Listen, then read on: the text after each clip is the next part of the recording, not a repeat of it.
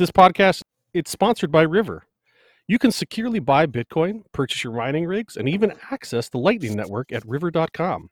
To get started, use the link in the show notes to get up to $10,000 in bonuses on River. And that link is partner.river.com/whybitcoinpodcast. And we thank you, River. The least amount of time that we can be in custody of any money from our customers, the better. You've got you go to McDonald's and they've got custody of your money before you get your food. We're aiming for that level of speed. It's about 30 seconds from the time that you send an e-transfer to the time that you get your Bitcoins.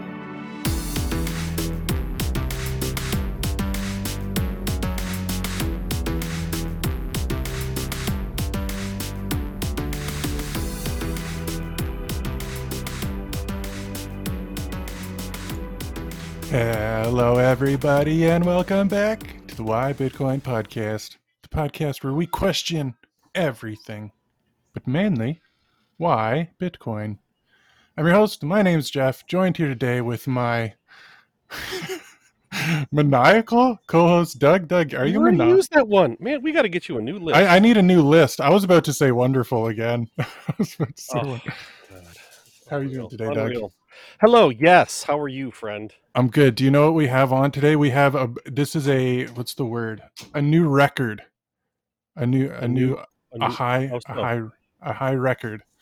Today on the show, we're joined by Bitcoin Brains, Dave Bradley. Dave, how you doing? I'm good. So the record we just hit, I think if we go back and check the tapes, I think Dave is the most OG Bitcoiner we've ever had on the show. Oh, okay. The mostest OGist, if time tells. So that's something that's exciting to me. Dave, I like talking to Bitcoiners, and I think it's fascinating the people that figured it out early. So some of my questions tonight are just about being in the space for so long and just watching everything as it happened, because I'm somewhat of a Bitcoin. Like when I started my journey, as it were, I just went back and pretended like I was alive in the past and watched all the videos from 2016 and every piece of content that I could find from before. And so anybody that lived through those times, like we had, obviously, Guy Swan. Guy Swan's one of those, but I think you're older than Guy Swan. So just, yeah, man, it's fucking cool. So we'll get into it. What else do I say? Oh, if this is your first time listening, no, none of this is financial advice. You should do your own research, buy as much Bitcoin as you can before the end of the world. Okay, Dave. So I like to think, and this is the first one, man. I like to think it's the end of the world, that everything's exploding around us. And being a Bitcoiner for so long, you probably have watched the downfall of civilization with a keener eye than most, especially watching the up movement of Bitcoin. But my more particular question is, one thing I've decided to do in my Bitcoin life is, to all the people that I tried to explain Bitcoin to, like close family members, people I care about, that have kind of written me off and said you're an idiot for being a Bitcoiner, I've put aside sats for them. Like, don't even tell them, just, I bought you sats. I'm going to give them to you when you're older. I have two younger cousins that are 11 or 12 years old. So I'll give them some sats when they turn 18 or whatever, because I talked to their parents and they're just not having Bitcoin at all. They just don't want that conversation. They're over it. But I know in my heart, it's important that my cousins have some sats when they grow up.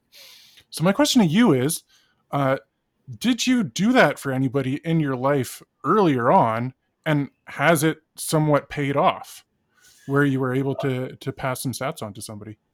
Yeah, I mean, I've given some gifts back in the day of, like a couple $100 worth of Bitcoin, which was like 20 or 30 Bitcoins, to some people who still have them. And then very early on, the normal thing to do, I guess, was to send somebody one. It's like, here, it's when it was, $10-20, you're trying to get your friend involved and you just send them a Bitcoin. So there's a few friends out there who still have the one Bitcoin that I sent them in 2011 or something like that. And then, yeah, I mean, for me personally, that's the biggest motivation to stack as many sats as I can is to have as much as I can to pass on to my son. So yeah. Absolutely, yeah. I think that's what we're all doing as parents, is just stack as many as you can, because it's not really for you. We're gonna see it. We're really gonna see it take place when I don't know how. I don't know if you want to share. How old is your son? He's 7. He's 7. Yeah. So I was watching a video today. I think it was Gladstein or somebody, and they're saying whether you like it or not, the kids that are being born today and the ones that are young now are going to transact digitally. They're not going to use cash, and they're not going to use coins. It's going to be digital. It's just a matter of, are they going to use the CBDC, or are they going to use some sort of PayPal, Venmo, whatever else, or are they going to use Bitcoin? It's going to be one of those three. And I think the most important thing we can do is make sure that most of them are using Bitcoin, or at least lead them that way. Like, do you think we're going to see the end of paper money, coins, and that sort of thing? Like, I have a son that's 4.5 as well, so roughly the same age. So by the time that they're adults, do you think paper money will be completely obsolete? That's a good question. They're certainly going to try. Um, I feel like, especially places like here in Western Canada, we've got a little bit more independent-minded thinking culture. We don't automatically trust the government quite as easily as a lot of places in North America do. I think there's going to be some pretty serious pushback if and when they do start really cracking down on cash. So far, like, most of the movement to digital payments has been uh, driven by the fact that the digital payments are actually a lot better, right? So our current banking system, um, when it comes to making payments, is really good, and that's not really, like, Bitcoin doesn't really compete with it. It's actually a lot worse at making payments in most circumstances than like our traditional banking system is.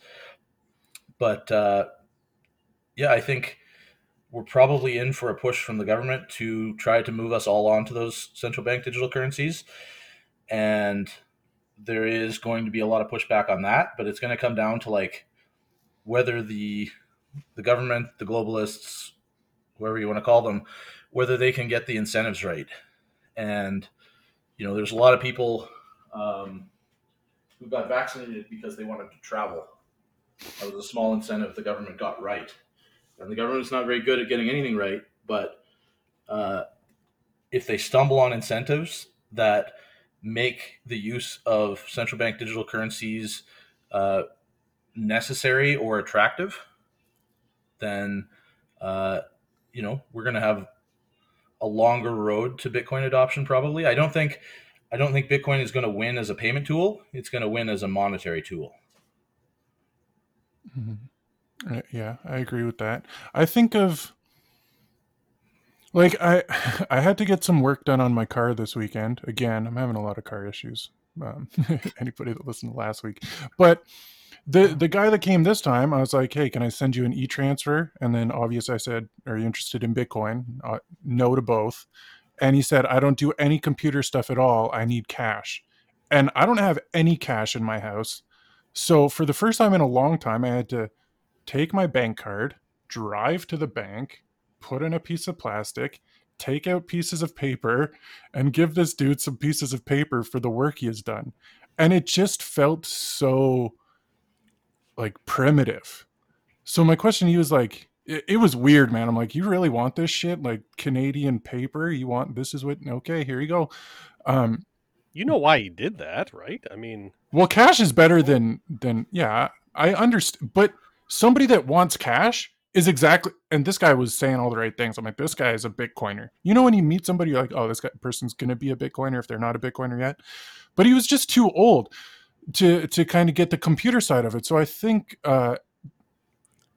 Dave, that you're right, that the incentive and that the ease of use is going to be so key in getting people to use it. Because if the CBDC comes along and it's way easier, like, most of the masses just want ease of use. That's all it is. I just want something that's easy, right? And cash is easy. So if they make the CBDC easier to use than Bitcoin, I guess that's somewhat of an attack vector, I suppose. Is that what you kind of think? Is just and so what we'll get into what you're doing. I guess actually maybe this is a good time to ask that question. At Bitcoin Well, you guys are trying to make ease of use. It seems like that's one of your keys. So maybe we can jump into that. What is Bitcoin Well? What are you guys doing there? And uh, what are your goals for the Bitcoin Well? Yeah, so Bitcoin Well is a non-custodial Bitcoin company. We sell Bitcoin through a bunch of different methods. Um, where the company was founded and where a lot of our core business still is with Bitcoin ATMs. We've got a little under 300 all across Canada.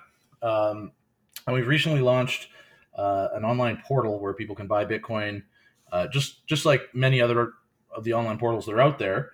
But we've decided to really focus on sort of like the ease of use and the speed of the transaction. So, as I mentioned, we're non-custodial, and that's very important. We don't want to be holding our customers' money. We don't want to be in a position where the money could be lost or stolen. And we've obviously seen a million versions of that in this space. And so we think that the least amount of time that we can be in custody of any money from our customers, the better. You can't really ever do a commercial transaction without some form of custody.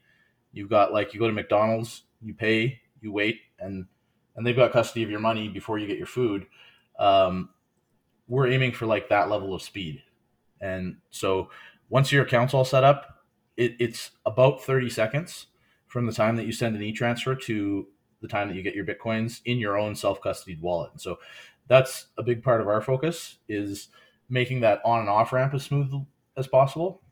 And then the next big piece that we're attacking is that usability and, what can you do with your Bitcoin? So we've got a service, for example, where you can pay your bills, you can pay your credit card, your phone bill, whatever, online. We've got another service where you can buy gift cards online, and ultimately, we're building an app that will sort of combine all these things with the goal of being the simplest possible tool to buy, sell, and use your Bitcoin.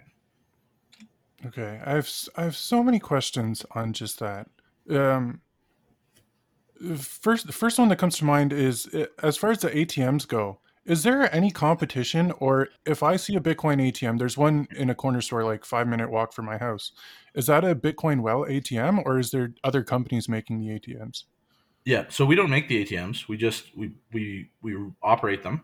Okay. And yeah, there's a bunch. There's about 60 companies in Canada that Okay. operate Bitcoin ATMs.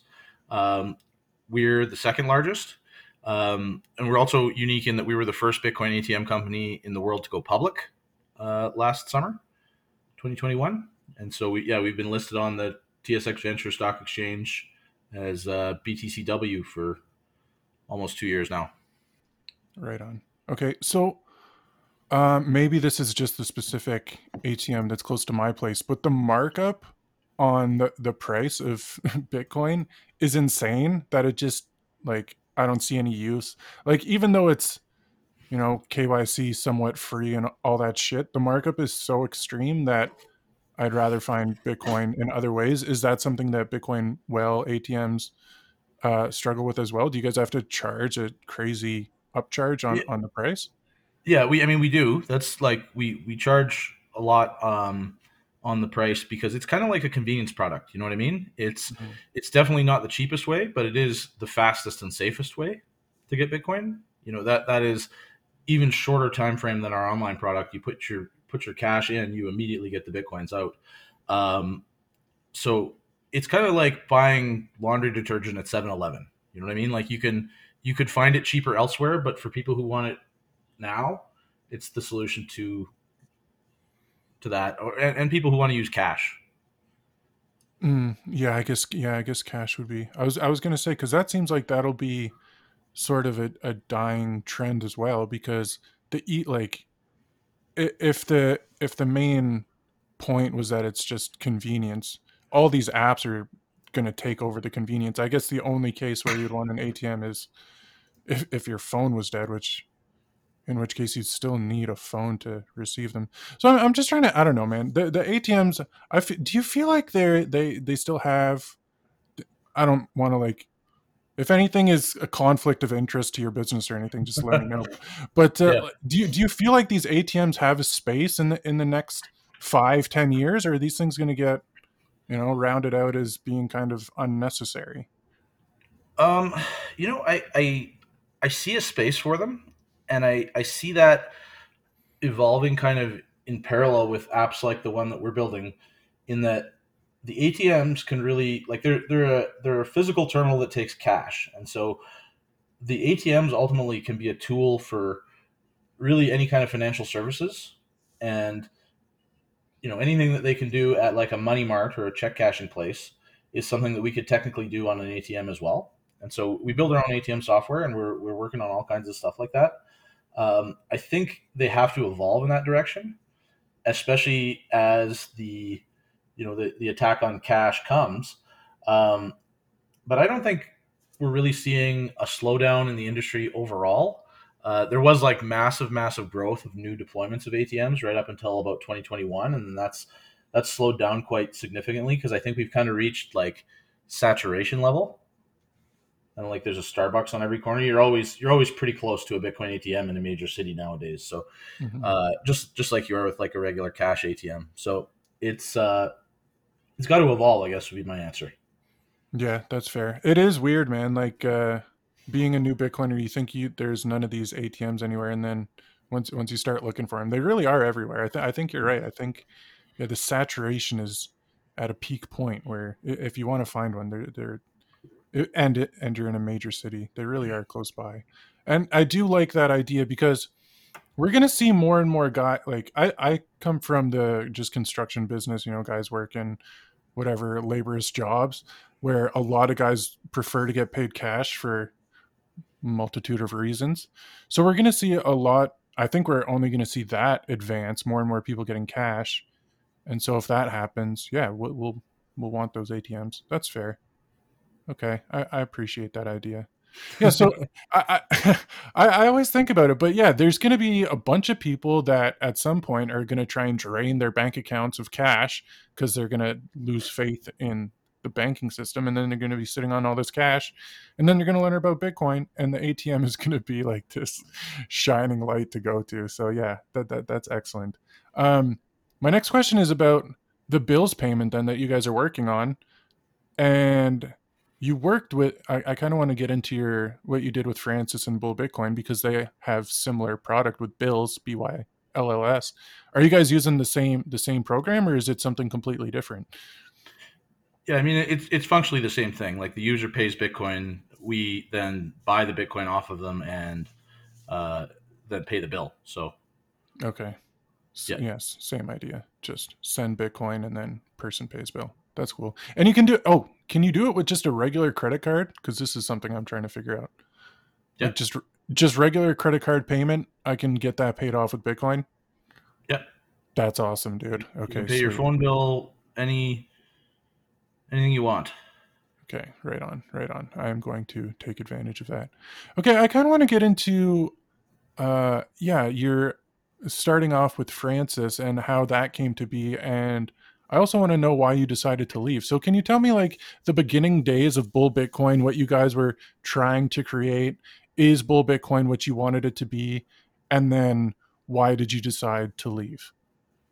Yeah. So uh, I guess going to the beginning, like we had this in mind that we wanted to create like a super company for Bitcoin in Canada, and we actually had some early talks with some other companies that we thought about sort of merging in and creating one larger company. One of which was Bitcoin Solutions, which is now Bitcoin Well. Talking with Adam, and we didn't really find the right terms that would work to roll that in. But yeah, I mean the vision was like this Bitcoin maximalists, like don't give a fuck, uh, you know, Bitcoin at all costs ideology, and I definitely think Bull Bitcoin has accomplished that.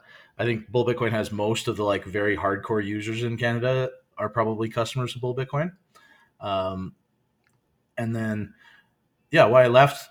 Originally, I'd had another ATM company, Bitcoin ATM company, come to me and say, "Hey, can you build us this software for the Bitcoin ATMs? The software that's on there now is terrible."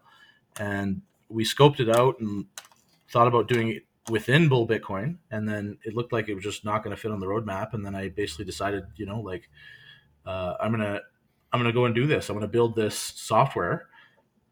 And I talked to Adam, the CEO of Bitcoin Well, Adam O'Brien, and I was talking to him as like a potential customer of the software that I wanted to build. And he was like, "Oh, I'm already kind of started building some software, and maybe we should partner up on this." And so Adam and I ended up partnering up on a company called Ghost Lab that we set up to build the Bitcoin ATM software. We later rolled that in right around the time that we took the company public into Bitcoin Well. So it's now like the in-house sort of software arm of Bitcoin Well.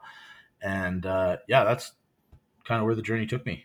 Okay, right on. So are you, we can edit this out too, but are you and Francis still on like good terms then? It was all yeah. good? Oh, okay, that's Yeah, good. That's good. Francis is one of my best friends, and Okay, right on. I love when I get to see him. It's not as often as it used to be, unfortunately. Yeah, man. He's one of my favorites. We're gonna I have him anyways, I'll talk to you about that later. Oh shit, I lost what I was gonna say. Sorry, let me check my notes here. Oh yes, okay. This is kind of a weird question, but I kind of want to see what your answer to it is.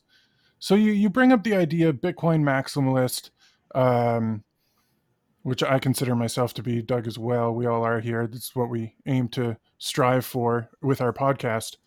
And I think, you put Bitcoin Well, and Bull Bitcoin is on the mission of Bitcoin.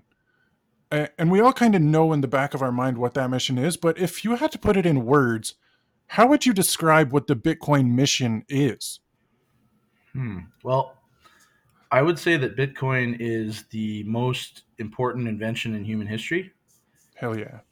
It's really, the way that you could look at it, like, the internet's more important than computers, which is more important than power, but none of those would have been possible without each other, right? So, but I feel like it's the most important thing that's ever been done with power. It's the most important thing that's ever been done with the internet. It's the most important thing that's ever been done with computers. And the reason that it's that important is because money is the context for all human interaction, right? Like we couldn't have a society without the concept of money. And money is intended to provide a link between a person's actions and efforts and their outcome. And our current system, where money has been perverted to the point where a small group of looters can essentially print themselves as much money as they want, that link between a person's efforts and their outcome, it doesn't even really exist these days. And Bitcoin can bring us back to that. And Bitcoin, the mission of Bitcoin, I guess, is literally to save the world. Like, if we didn't have Bitcoin, I would be very depressed about the state of the world right now. Hell yes, man. that was very well said. You're getting a little quiet on your mic. I'm not sure if. Let me adjust it here. Yeah. How about now? That's good. Yeah, it was kind of going in and out. I wasn't sure if there was something going on. Yeah, man, that's well said. It's just without Bitcoin, we're fucked, basically. But you said it in a much more beautiful way, so I appreciate that for sure.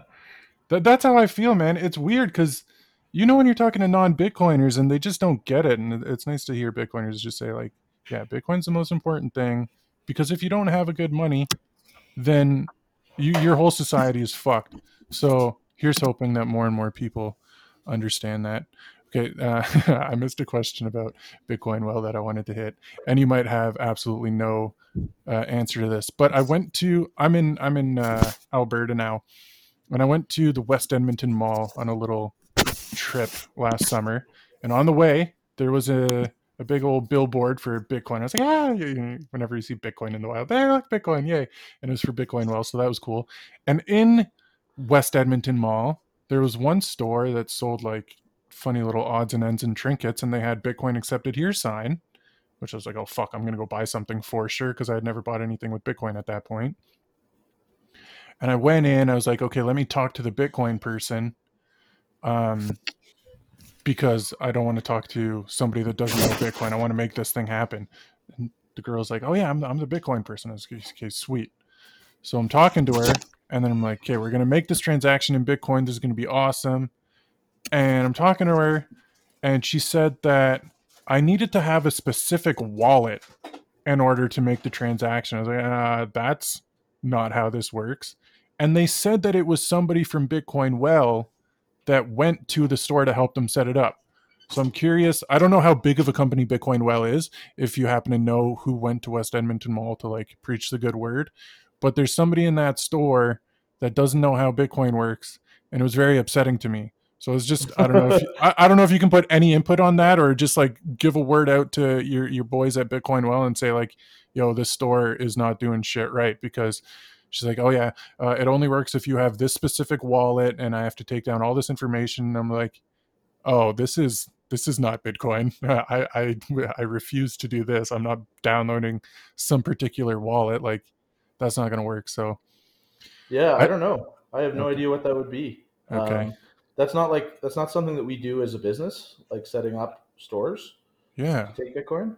okay, But it could just be it could be a couple things. I think it could be um, somebody from the company who set something up on their own time. I'll see if I can figure it out. But like, yeah, I have no idea. We okay. we don't uh, we don't have any kind of proprietary wallets or anything like that. So Okay, fair enough. Yeah, I just figured while I had you here, I mean, yeah. it was a very exciting moment in my life to see a Bitcoin accepted here sign, and then it just came crashing down. So I figured Oh, while I had the Bitcoin Well guy here, I'd ask him. But yeah, no, I think it was more she just didn't know what the fuck she was doing, and she was pretending that she did, as some people do. So it is yeah. what it is. No stress there. Okay, I want to go more back into the past and just your life as a Bitcoiner. Um, and ask this question, kind of like how we talked about the ATMs getting to a certain point. Have you felt like the innovation in the Bitcoin space at large has been accelerating more quickly, or do you think it's kind of reached a peak? Do you see? I ask because like there's probably what, maybe 10 different companies you can buy Bitcoin with in Canada, probably hundreds worldwide. They're all getting better and better. Eventually, we're probably going to get to a point where it's just, which sounds like what Bitcoin Well is, push button, buy Bitcoin, the end. So do you think there's still a lot of innovation to come in the Bitcoin space, or do you feel like it's started to round out at all? Just being somebody that's been here for so long. Yeah, I mean, I think that I've had this conversation with a lot of people about this idea of this just sort of general app that can do it all in Bitcoin. And, that could be a non custodial wallet, could allow you to buy and sell Bitcoin very easily, as well as use it on a variety of things like the bill payments and whatnot, all built into one app. Um, I feel like that's where a bunch of different companies are kind of heading. Um, but I think the majority of the companies in the space that their their main business is selling Bitcoin have gotten very distracted with all the casino coins. I'm getting rid of the term shitcoin. I'm calling them casino coins from now on. why And why why why are you doing that? Why you don't like well, because shitcoin? when you're talking to a normie and you use the term shitcoin, it's like their guard goes up, and it becomes very easy for the other guy who's peddling crypto to be the friendly face, and being the friendly face to this asshole Bitcoiner who's closed minded and all this stuff. And I just don't feel like the term shitcoin is doing a service to the people that we're trying to describe what shitcoins are. And so I think the term casino coin is something that most people can relate to, because that's basically what it is, right? It's just like they pretend to have all these different innovations in blockchain and this and that, but like when it comes right down to it, it's just a bunch of people gambling on price. Mhm. And I think when you put that way to a person who's not been exposed to the space, it's a lot easier to see, what the difference between Bitcoin and casino coins is. Interesting. I like that take. Okay, yeah. So sorry, I cut you off. You were talking about how all the other companies are heading more towards a future of shilling these casino coins. Was there Yeah, any? they've like these companies have put a lot of work into building staking platforms and supporting like 50 different blockchains and having whatever the latest NFT or everything else. And really those things, those of us who can see clearly all understand will just be things of the past, like the ICO days. It'll be something that it was the scam of the day. And yeah, I think that a lot of effort has been wasted in those directions, which in a way provides like an opportunity for those of us who are working actually on Bitcoin and on apps adjacent to Bitcoin that make it more useful. And yeah, I guess in terms of the pace, I'm hopeful that there are more people, more companies starting to see that path, uh, and not getting so distracted by all the other stuff. Right on. Yeah, I hear that. I was in a spaces the other day, and it was like a bunch of hardcore maximalists and a few Web3 guys. And the Web3 guy goes, "Okay, well, what about the coins that aren't shitcoin? Like, what about the ones that aren't Bitcoin and aren't shitcoins? Like the good ones." And I was just like, "What the fuck are you talking about, you moron?" And yeah, that's probably not the right way to go about talking to people that are trying to learn. I went back after and I was like, "Listen, man, they're all shitcoins because they're not big. You give the whole spiel, but." Yeah, I wonder if casino coin would be a good way to do it. Doug, I'm kind of curious what you think. Doug, what do you think of the term casino coin? Well, I can see Dave's point, but I just don't give a shit anymore. Like, I am definitely more in like the Svetsky camp of uh remnant. Like people will buy it at the level they deserve, and if a phrase like shitcoin turns them off, then they weren't ready to hear it anyways. That's like I said, I see what Dave is saying.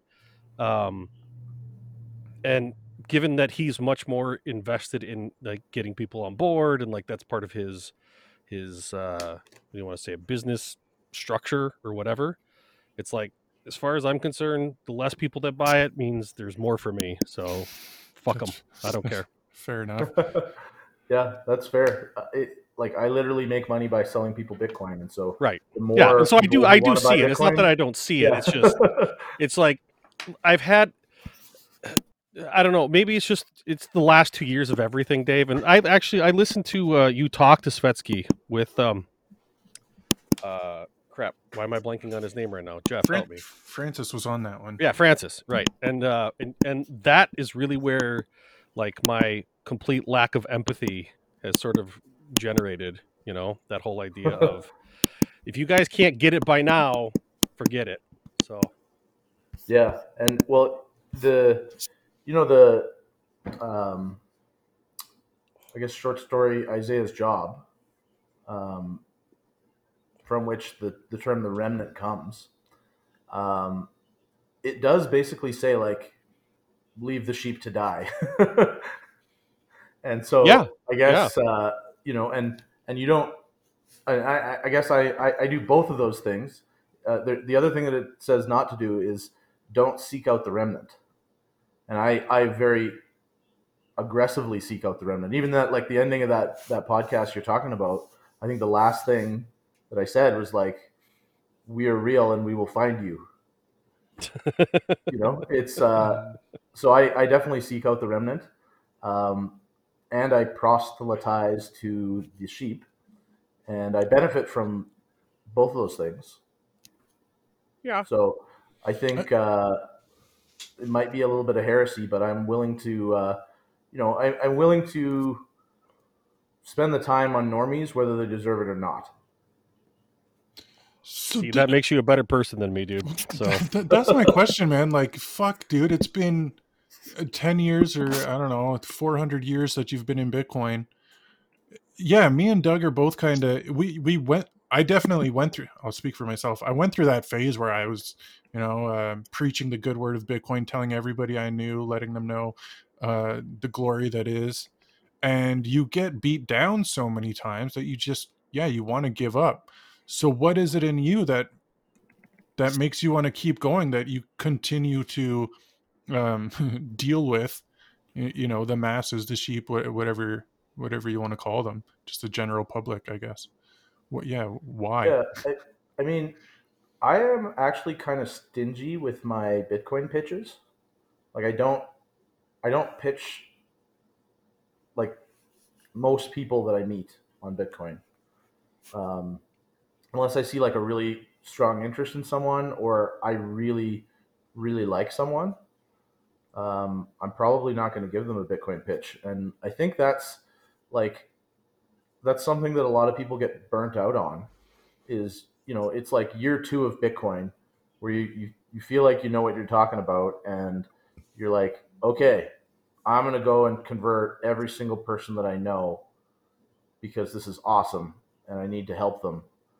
And a lot of those people that are like reasonable people that you've known for a long time, um, will give you the stupidest answers for why they don't want to get into Bitcoin, and you just kind of get slapped back and forth. And I think like that's what you're discussing with your,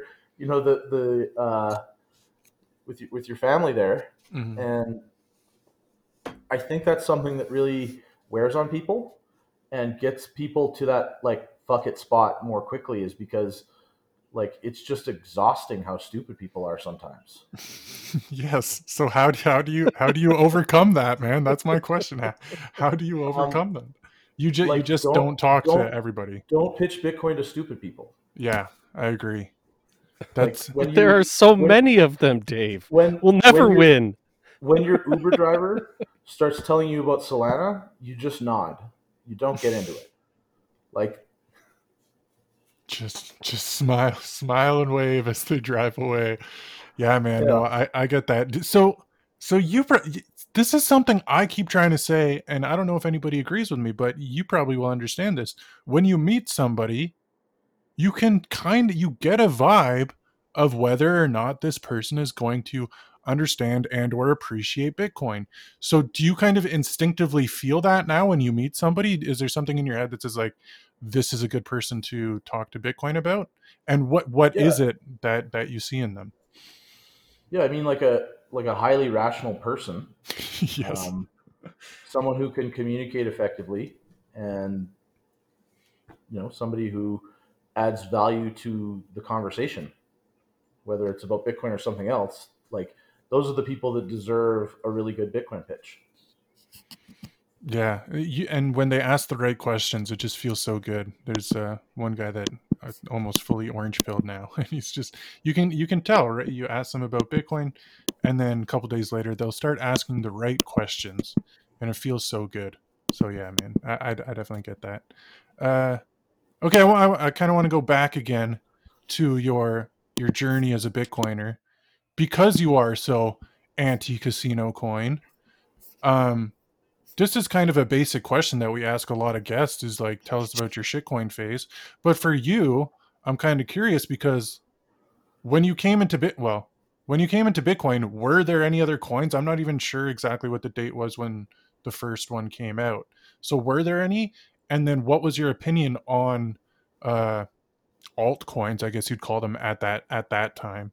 Uh yeah, and what was the development of the understanding of other coins like for you? Yeah, um, Litecoin came out right around the time that I got into the space. I don't remember whether it was just before or after. I think there was a few others before that, but Litecoin was the first one that ever really like took off. Um, it, yeah, I mean, I didn't have like a nuanced understanding of Bitcoin at the time or of Litecoin. Um, I was largely still looking at it as a payment tool, which was a pretty common view back then. We didn't have the Bitcoin standard. We didn't have, all this massive amount of education about money that's now so accessible within the Bitcoin space. Um, but my general view when Litecoin came out, even though it wasn't like a thorough understanding, is I was kind of like, I don't see why there needs to be two, right? Like it just does the same thing as Bitcoin. And so that, like, at first I kind of wrote it off that way. And then in 2013, we opened our store, Bitcoin Brains, which I think was the first like physical brick and mortar Bitcoin store in the world. We had miners and all kinds of stuff for sale, and we had we obviously sold Bitcoin as well. Um, we got a big bull run in like December, November of 2013. Mm-hmm. And every time we get a bull run, and this is still true to this day, the businesses like Bitcoin Well and back then Bitcoin Brains get like a massive influx of new customers because you get all these people jumping on the hype train. What was really interesting was that there were probably more people coming in for Litecoin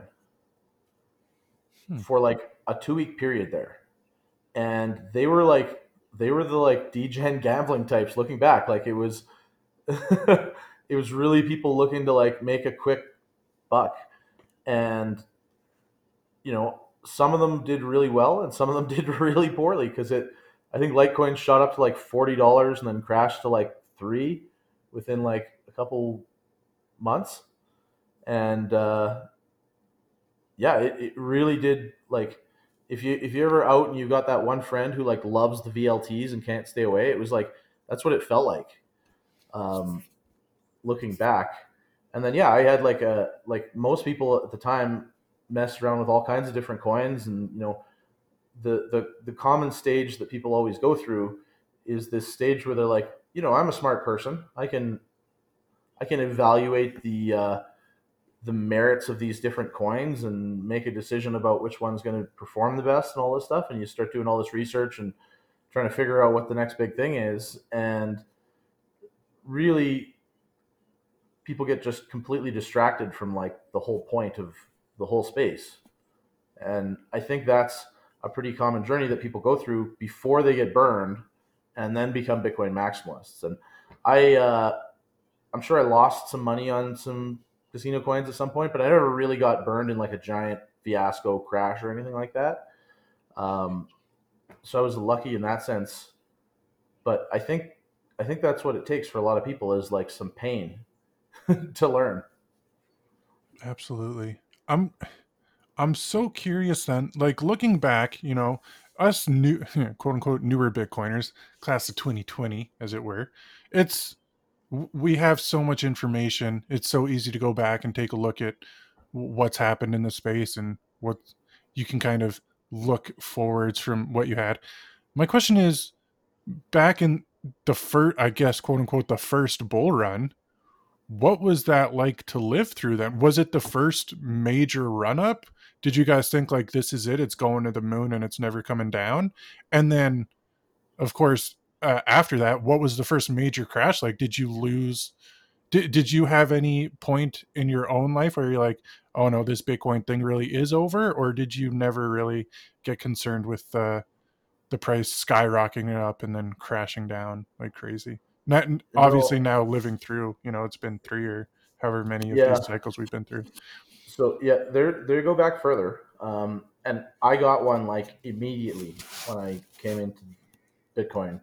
I got into Bitcoin because I was looking up video cards for gaming, and this is right around the time that GPU mining became a thing on Bitcoin. It had previously just been CPU mined, and I found a forum post that was like, "Hey, with this, this video card, you can mine Bitcoin," and that got me digging. And it like a lot of people, it was kind of just like a way to make some quick money when I first got in. And a couple days after I bought what was a more expensive video card to mine Bitcoin, the price went from $1 to $14. So like an absolutely massive pump. Um, and the video card paid for itself in like 6 days or something like that. And yeah, that kind of got me hooked.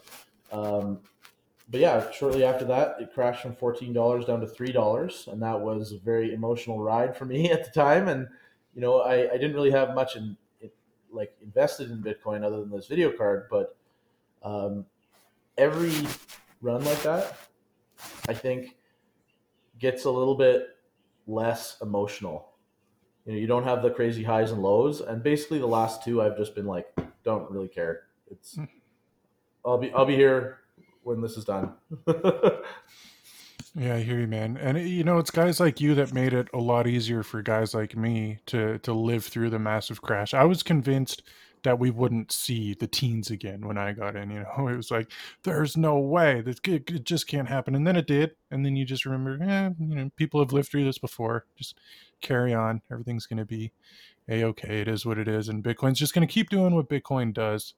And so, yeah, I don't know. I couldn't imagine just having the ability to look back and see other people have gone through it is something that's really helped me. So I can't imagine having not had something to go back on. So I appreciate you for being one of the early adopters, as it were, man. You guys are important in my journey.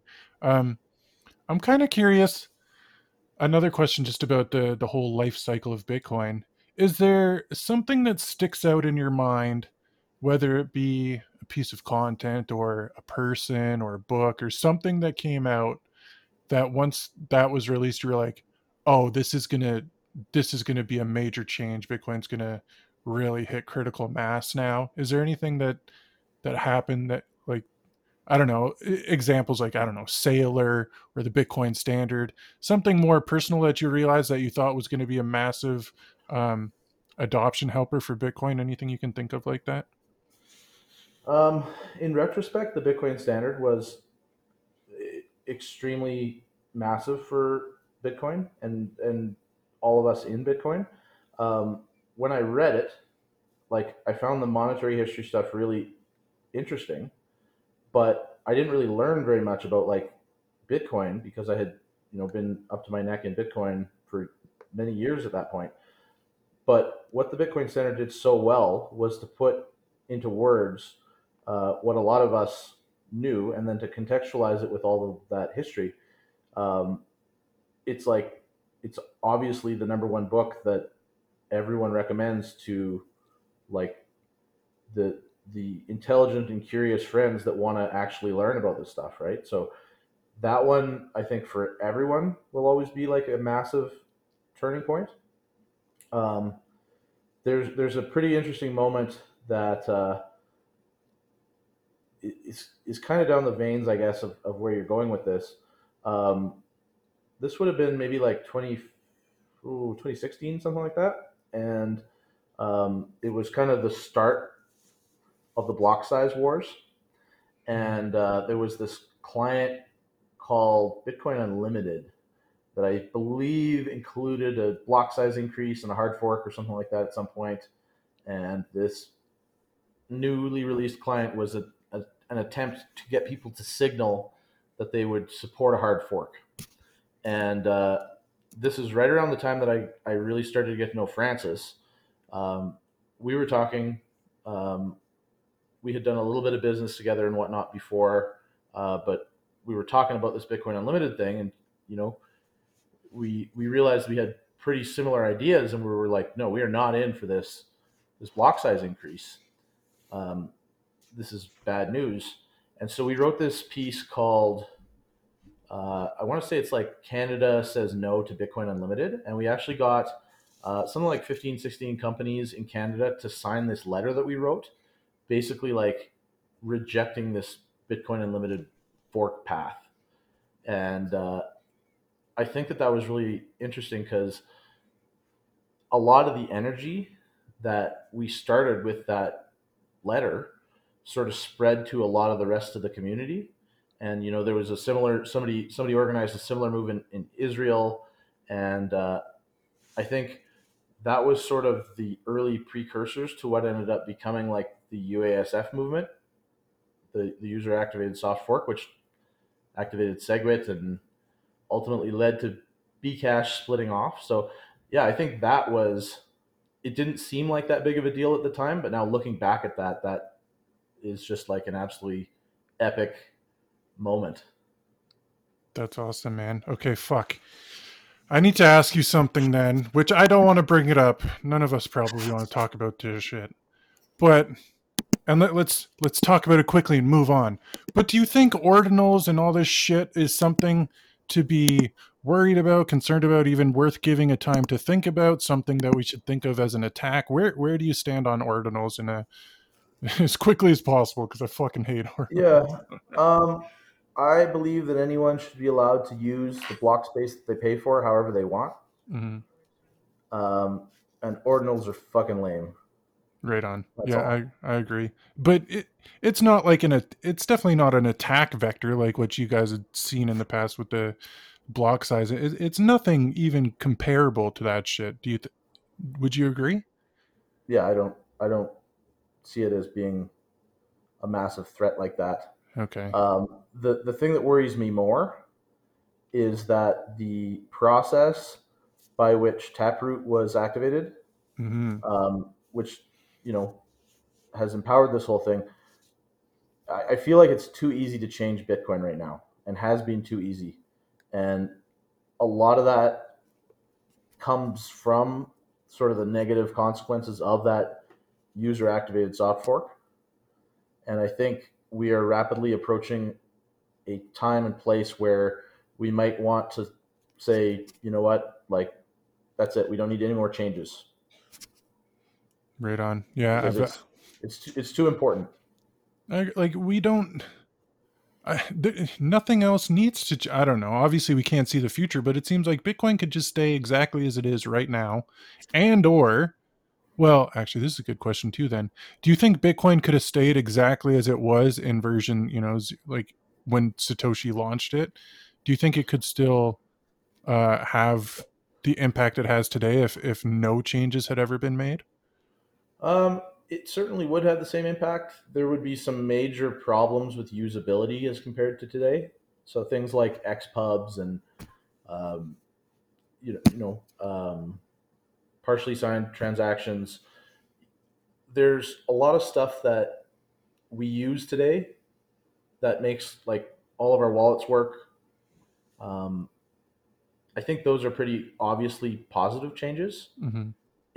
It hasn't changed like the core of the fundamental value proposition of Bitcoin, which is the scarcity and the fixed issuance.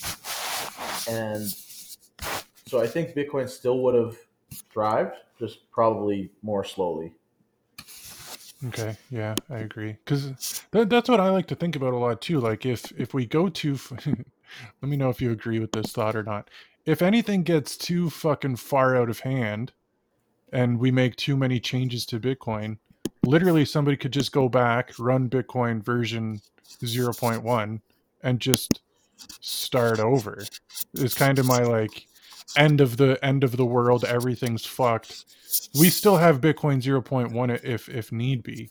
Do you think that's a logical thought to have, or am I out of bounds Yeah, I there? mean, I don't know if that would be the place to go back to. I Yeah. feel like, somewhere like the, I certainly wouldn't go back any further than like right before the user activated soft fork. Okay. And realistically, if you went back like 2 years, you'd probably be pretty good also.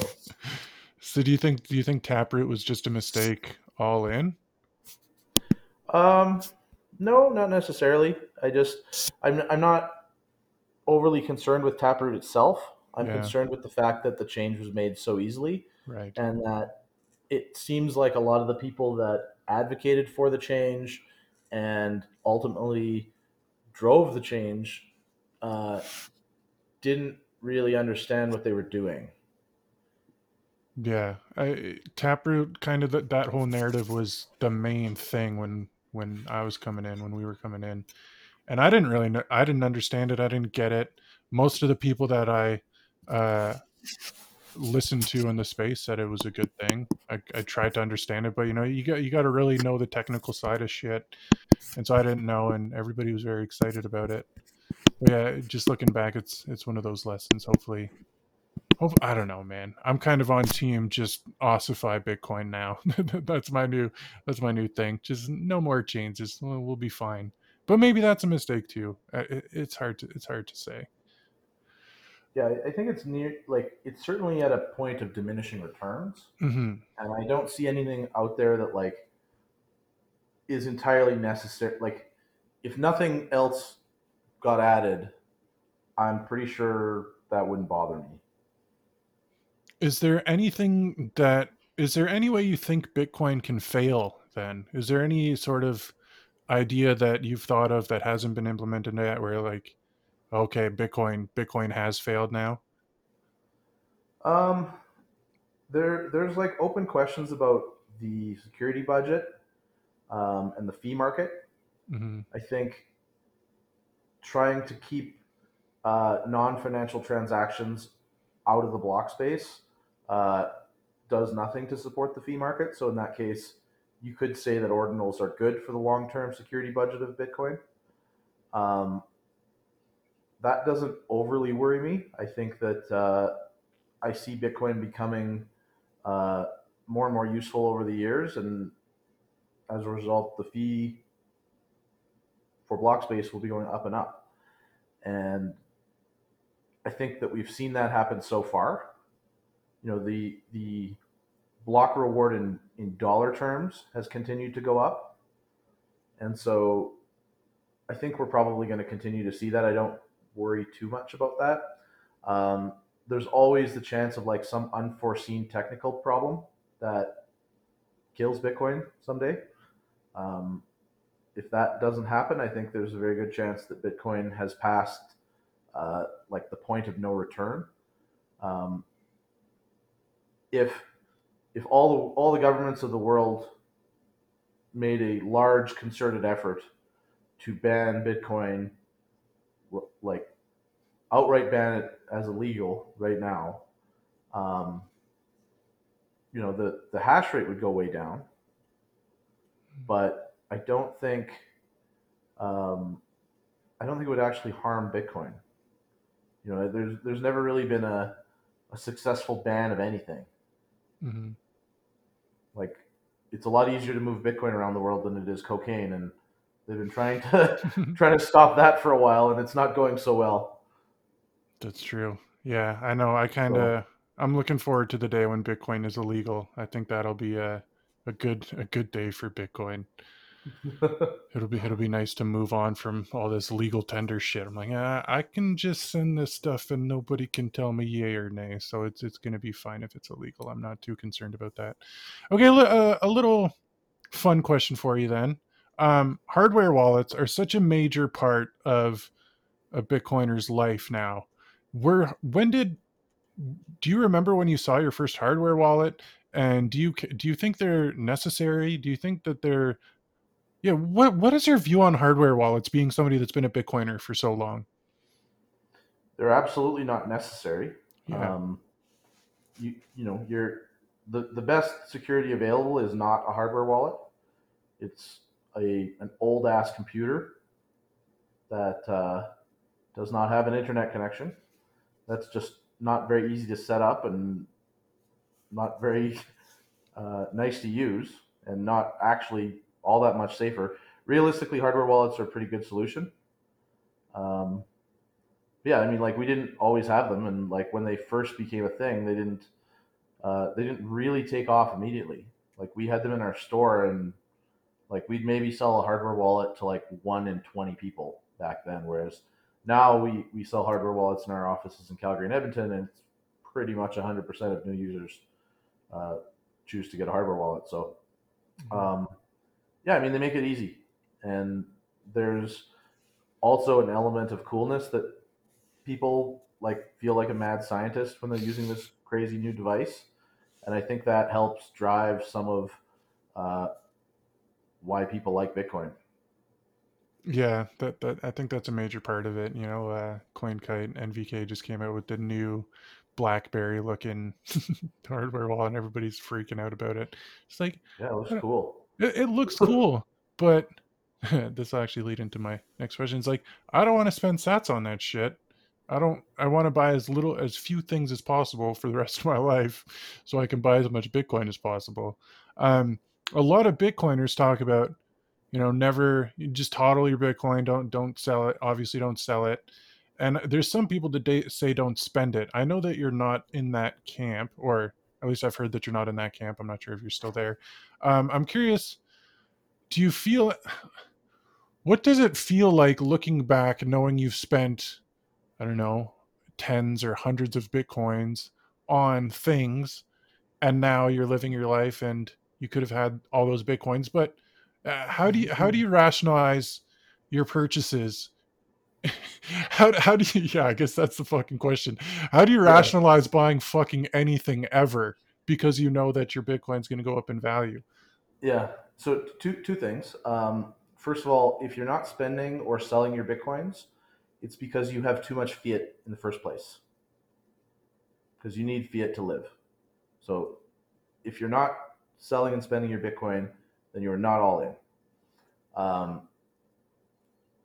I'm very close to being all in. Francis is all in. He doesn't have a bank account. He hasn't had a bank account in I don't know how many years. Fucking love Francis. Yeah. And when you don't have a bank account, you got to sell your bitcoins. You got to pay your bills. You got to pay your rent. So there's nothing wrong with selling your Bitcoin in that sense. And the other one, like, so I've got some horrific stories of spending many, many Bitcoins, but not even close to the worst one. But super interesting is when we opened that store in 2013, I spent about 120 Bitcoins to buy the furniture for the store. And all I've got left is this one like desk drawer pedestal, which is now my like $4 million. So instead of desk selling pedestal. your chairs to get Bitcoin, you sold your Bitcoin to get chairs? Yeah, literally. Oh, this And I interview's don't even over. have the chairs Jeff, yet. how can we even go anymore, on? right? It's rough, man, So- but it's guys like you that show us the way. This is a bad idea. So yeah, like how does that affect your fucking mental state, man? Like for real, like do you just lose sleep over that shit or what? No, well, here's the thing. So if nobody had ever sold them, then nothing, like there never would have been a Bitcoin community. There never would have been a Bitcoin space, right? Mm-hmm. If I hadn't have opened that store, like I probably would have made way more money going and getting a normie job and quietly stacking sats. I'd probably have a lot more wealth right now, having gotten into Bitcoin when I did. But what I gained from that experience of starting that store, learning about Bitcoin, getting deeply immersed into the Bitcoin community, like that's defined my whole life. That's worth way more than the wealth that I've failed to accumulate, I suppose you could say. Hell yeah. Yeah, there must be, and I'm not going to speculate on how many Bitcoins you have. I'm sure that you've lost them all at the bottom of the ocean along the way. But like there must be a certain point you get to where, I don't know, I think about, like, I'm just a poor guy, man. I think about accruing massive wealth. There must be a certain point, especially being a Bitcoiner, where you're like, I have so much that I don't, you reach a certain point where you don't need anymore. And obviously your motivations shift towards away from acquiring money and towards doing what the fuck it is you want to do. So with that in mind, like you reach a point where you can do whatever the fuck you want to do. This is one of the main things that people that are living in the fiat slave system that switch over to Bitcoin start to work towards is, I'm going to save my Bitcoin so that I can live a better life. What are your future goals, man? Now that you've been here for so long, what are you looking toward the future to do? Yeah. What's your dream? Well, what are your current dreams? Yeah, I am way too poor for my goals. I hear you. I want to buy a country. Countries don't exist anymore soon enough. I need to save up. Fair enough. So you just get a small one. Just one small country, one small Bitcoin brains country to go to war against Francis's Bitcoin jungle just for the fun of it. Yeah, man. No, I hear you. But yeah, but like in all seriousness, what have you thought about what your future goals are? Like, are you just sticking with Bitcoin and I'm then you? saying that I'm saying that in all seriousness. I'm intending to buy a country. Okay, right on. I believe it. We're gonna see some crazy shit happen in the world, man. I don't know what the fuck's gonna happen, but yeah, you Yeah. say that seriously. I believe shit like that's gonna happen, right? Because we're gonna get to a point where every fucking country's gonna default. Somebody's gonna have to step in and lead them, and all these Bitcoiners are gonna be like, "I have tens of Sats. I can buy whatever the fuck I want." And we can reshape the world. So is that kind of where your head's at? Like, let's reshape how society functions, and Yeah. the only way to do that is to be a leader of said country or area, province, whatever you want to call it. Yep. Right Pretty on, man. much. I think the smallest possible government, which provides only the protection of physical safety and property rights, and no other services whatsoever, is the ideal that I hope for someday. Right on, right on. Yeah, no, I can appreciate that. I think it's weird, man. Yeah, like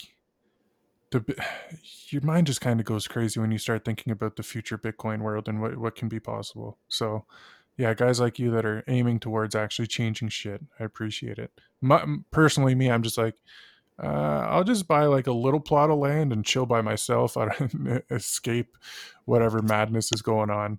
I'm not the war going type to go and fight against all the fiat bullshit, but I think it's going to be necessary as well. So I appreciate you. Um, I kind of want to bring this up. I don't know where you stand on it.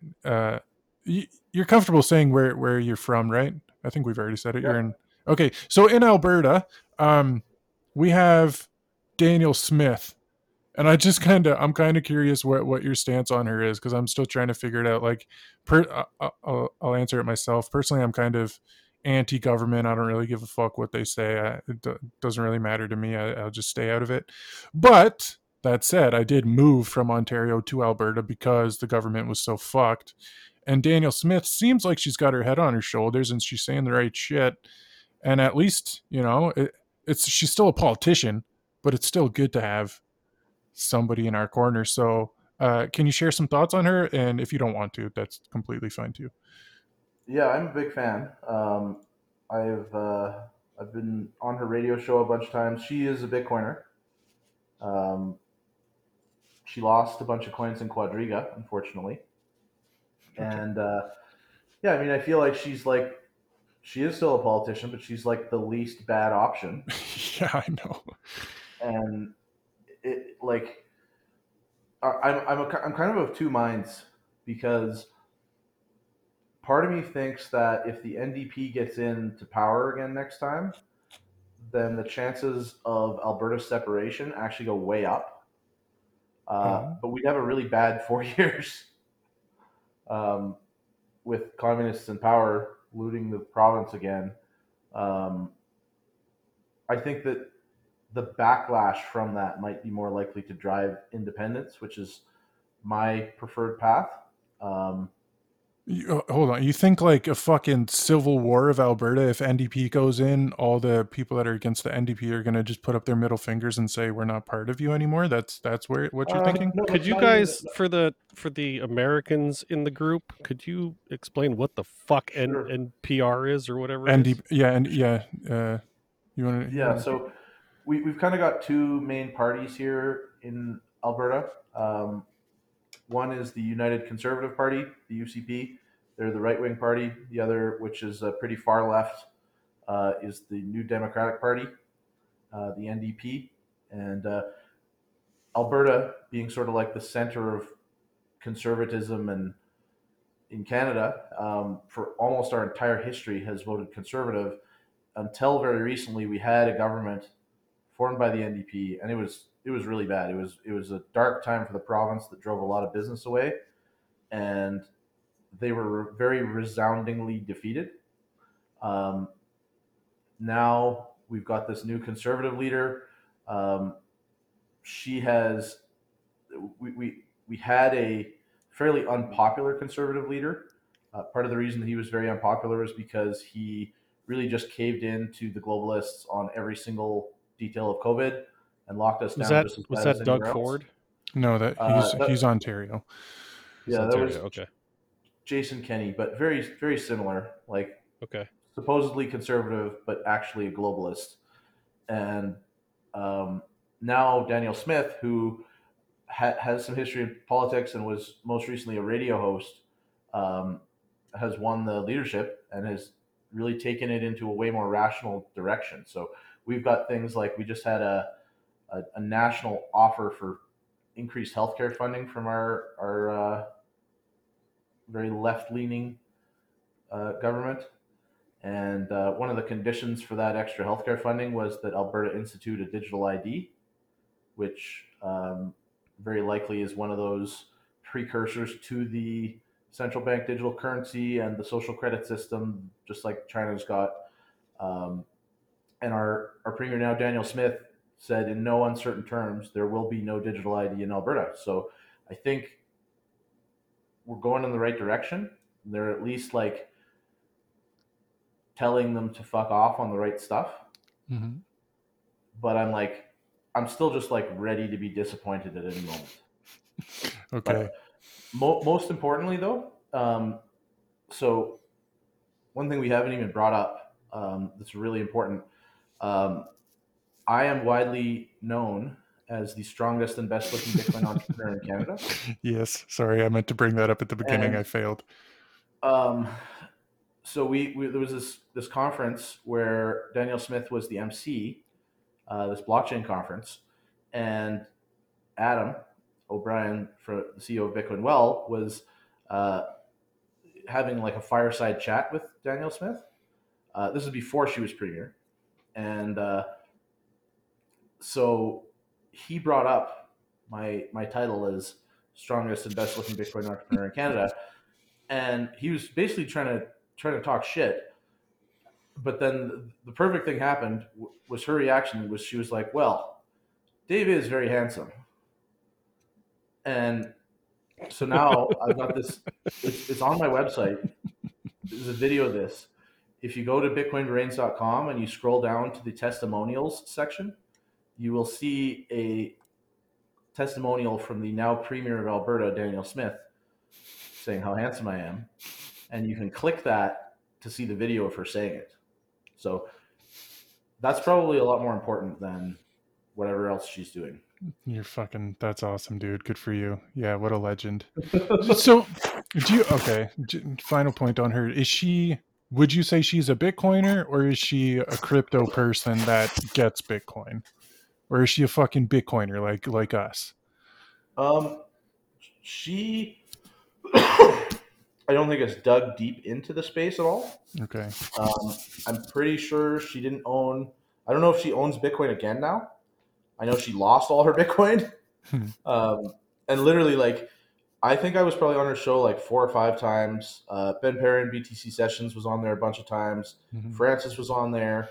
And like, we all told her to get her coins off Quadriga. She just didn't. Jeez. That's rough. Yeah. So I hope she's got Bitcoin again. I know that generally the government is very open to Bitcoin and to our sector. So like we're putting on the Bitcoin Rodeo here, our conference in July, and I don't know who we're gonna have yet. We're hoping that she'll come, but being the premier, her schedule might be tight. So we're definitely gonna have some engagement from the government. Right on. That'll be good. Yeah. At the conference. Yeah, I want to dig into the conference a little bit. What are you guys planning on doing that's going to separate you from, the Ontario just announced, it's like a battle, man. Ontario just announced the Canadian Bitcoiners conference, and we got the Bitcoin Rodeo. So how do we make them look like a bunch of fools? What do we do? Well, I really like those guys. I don't want to make them look like fools. No, I know. I'm just fucking however around. We can.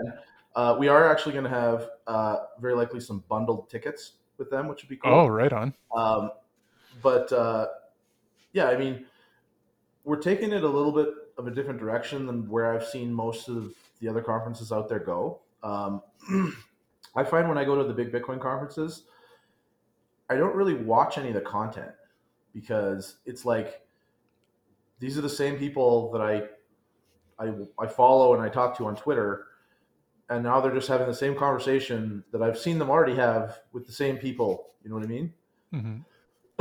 And so, like, while it's great content, I don't really need to see Robert Breedlove and Michael Saylor talk about hard money yet again.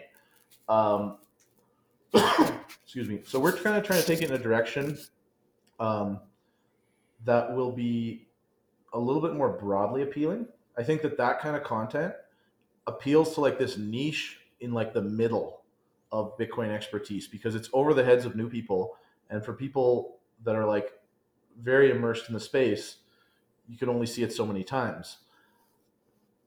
I'm hoping to create content that will be useful to people that are brand new as well as experts and everyone in between. So with that said, it's going to be a little bit more broad. We're doing some fun stuff like we've got a free event to open the conference. So the first like hour and a half is free for anybody who wants to attend, and it's basically, why Bitcoin, and then how.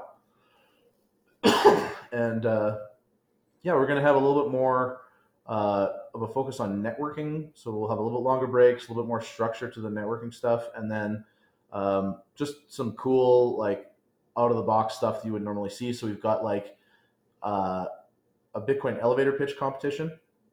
See who's got the best elevator pitch. We've got like the Bad Twitter Takes Award, and we're gonna do a Bitcoin merchandise fashion show. Okay. So all kinds of cool stuff like that, and it's gonna just be more fun than other conferences. Is the short answer. More of the vibe. Did you go to? You must have been at Pacific Bitcoin with what Corey Clipson put on. Kind of that kind of vibe, Yeah, where there's just like basketball court and whatever else going on. Is that yeah. I mean, that's more what you're aiming for?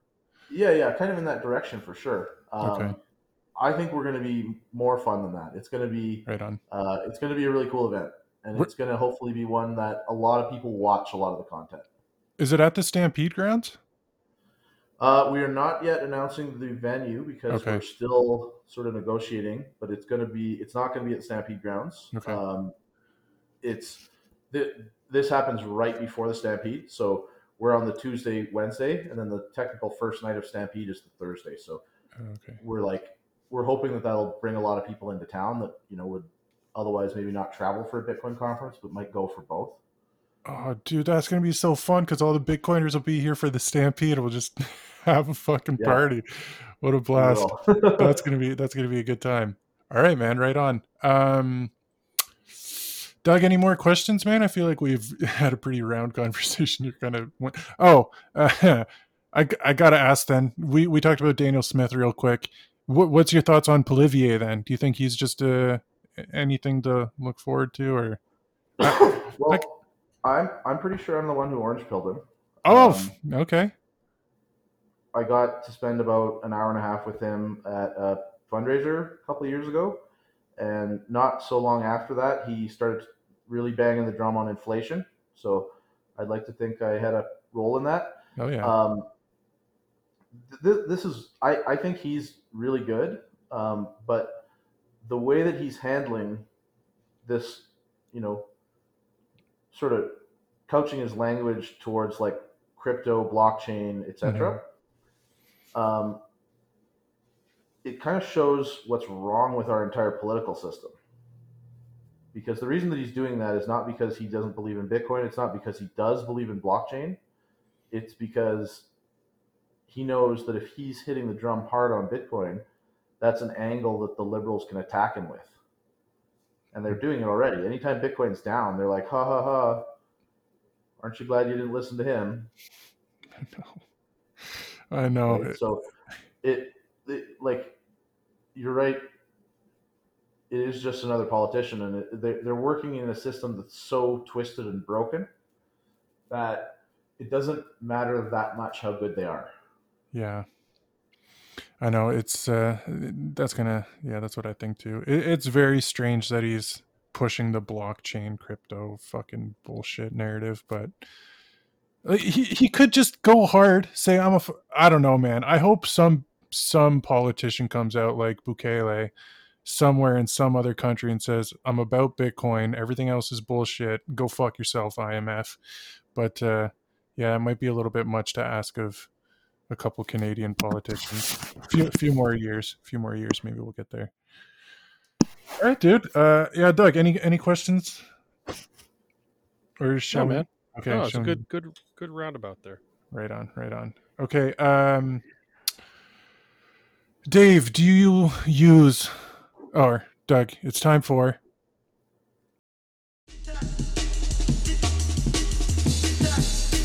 Boost Reads. It's party time!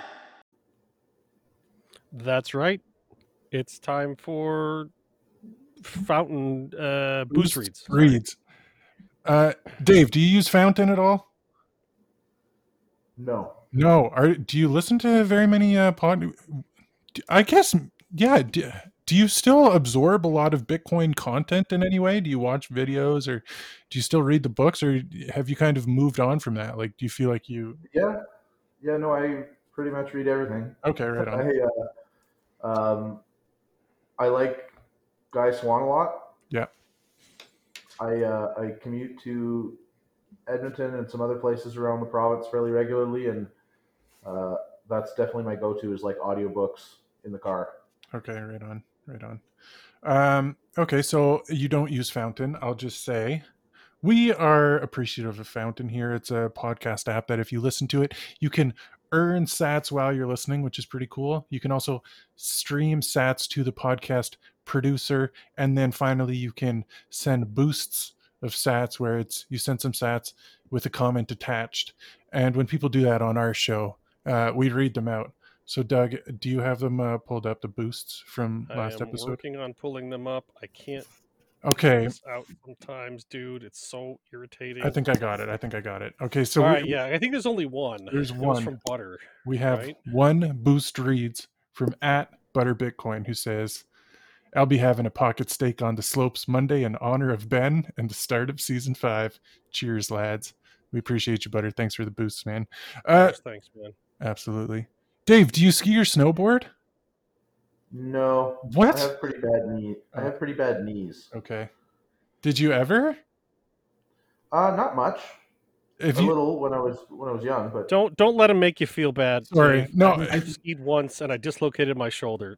Fuck skiing. Fuck snowboarding. No, I just think just being out here by the mountains. I mean, I dreamed of always living by the mountains, and now here I am. So anybody that lives out here, I'm like, why don't you take advantage of this? What the fuck is wrong with you, you absolute idiot? But yeah, the mountains are beautiful, so I try and get there as often as possible. But no, I get it. Bad knees, so be it. And you'll have to buy a robotic one with sats in the future. That's fine. Yeah, and if you're going to be buying an island, Dave, can I just suggest that you get on the phone and earn some free sats, man? I mean, every sat's going to count in the future. If you're looking to buy a small country, get on it, bro. Come on now. What are you doing? One sat a minute. I'm not looking for an island. I'm definitely more of an inland type. But okay. Yeah, I could use more sats. We can all use more sats. True. If you could, let's just pretend for a second, every country on Earth is for sale right now. What are you buying? And you can afford it. Obviously, everyone's for sale, and you can afford it. What are you buying? Calgary, and you're going to make it a country? Yeah. Okay. Just because it's home sweet home? This is where you were born and raised, I take it? I've lived here since I was 5. Okay, right on. So right on. Close enough. That's cool, man. All right. That's cool. Interesting. Don't want to escape the comfort of home. I feel that. This is my place, and they cannot have it. That's fair, man. Well, it's our last stand as Canada. I understand that sentiment, and like a lot of people say, no, you got to stand your ground. And I'm like, no, see you later, Ontario. I'm getting the fuck out of here. I could not care less about this plot of land. I'll go where people are cooler, and it's paid off in spades. So I appreciate it. All right, with that, we do one last little segment here. Doug, it's time for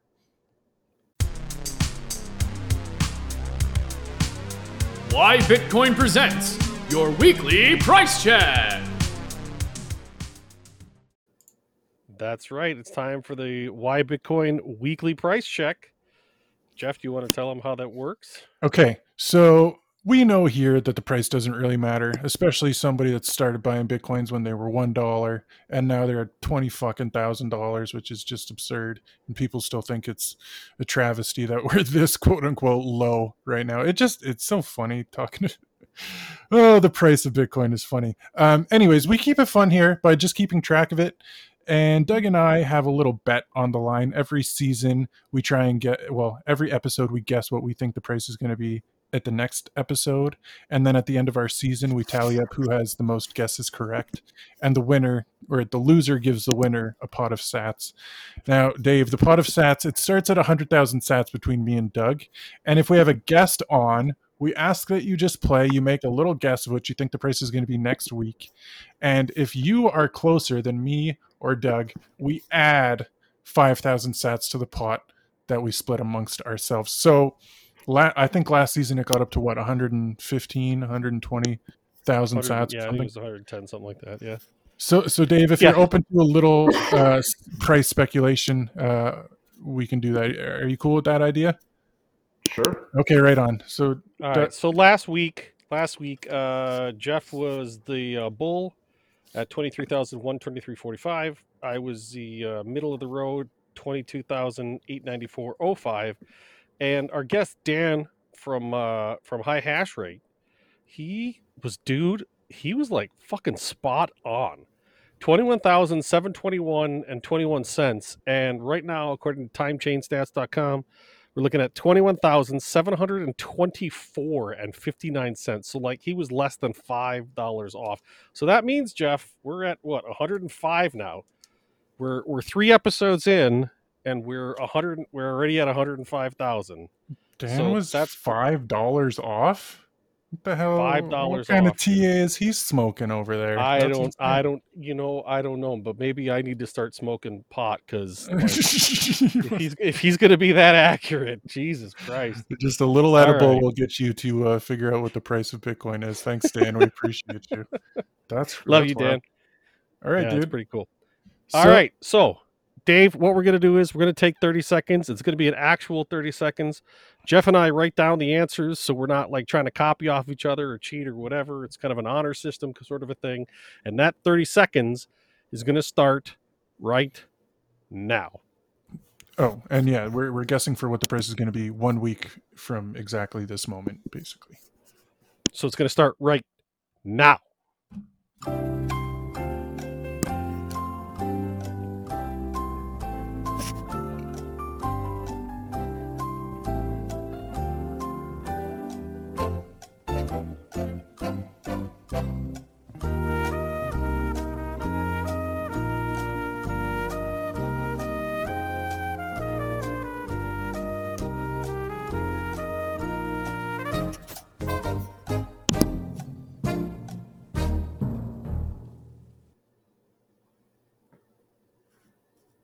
All right.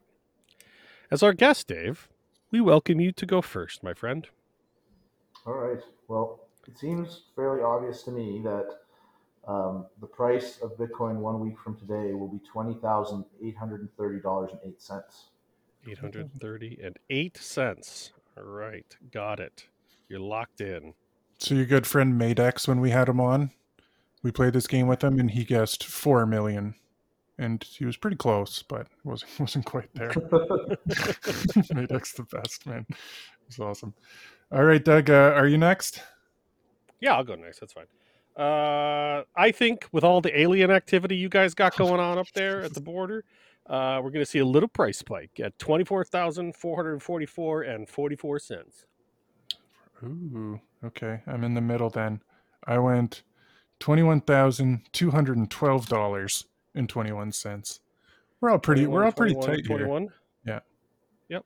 We're all very close. Yeah, here. well, we've had a long time of sideways action, so I think most of this season is going to be very crab walky. So I do want to ask Dave this question because I know that seeing the cycles, and I watched you on Ben's program from a little while back. Do you feel like we've seen, and we don't talk about the price that often. I say that too often. Maybe we do talk about the price too often. Anyways, do you think we've seen the bottom?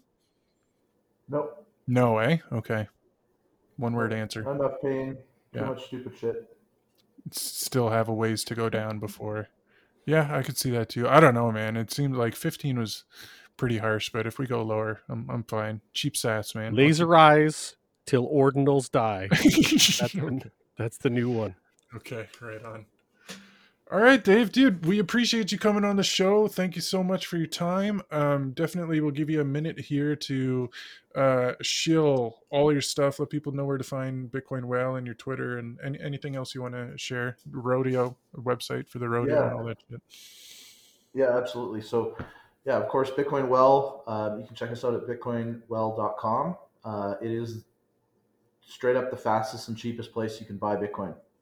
And I would challenge anyone to find a cheaper place to buy Bitcoin in Canada. Bitcoin Rodeo, you can follow that on Twitter as thebitcoinrodeo.com or thebitcoinrodeo and find it on bitcoinrodeo.com. That is in Calgary, Alberta on July 4th and 5th. We'd like to invite everyone to come. It's a great time to be in Calgary. And then, yeah, you can follow me on Twitter as Bitcoin Brains and find a lot of interesting information on my website at bitcoinbrains.com. Right on, man. Thanks so much. We appreciate you. Doug, who won? Oh, Dan won. So who takes it out? And one. You go ahead and take it out, bud. Okay, I'll take it out. I trust you. Okay, thanks so much for listening to another episode of the Why Bitcoin podcast. We appreciate you. Definitely, if you're not following fucking Bitcoin Brains on Twitter, go do that. What a legendary account. Absolutely. Thanks again, Dave, for coming on. Thanks for listening. If you want to support the show, consider just sharing it with a friend, man. New Bitcoiners or old Bitcoiners alike, maybe they'll get some value out of this. The best way to help us out is to just share the show. We appreciate that. Listen to podcasts on Fountain because it's cool. Oh shit, Doug, we completely forgot our sponsor spot. Oh, we did. You know what I'm going to do? I'm just going to put it in at the beginning. Okay, I'll just do a read at the beginning. solid ad. We're real podcasters now. We out here. Okay, guys. Thanks for listening. You can find me on Twitter at what the fuck is my handle? Sly Goomba. Doug, you are Bearded Hoddle. right on. And as always, if ever you're standing outside and you're thinking to yourself and you're looking at the sky and you're just wondering, what? Why not just stop and just wonder why? What? Okay. Cut. All right. I should probably stop it. You did not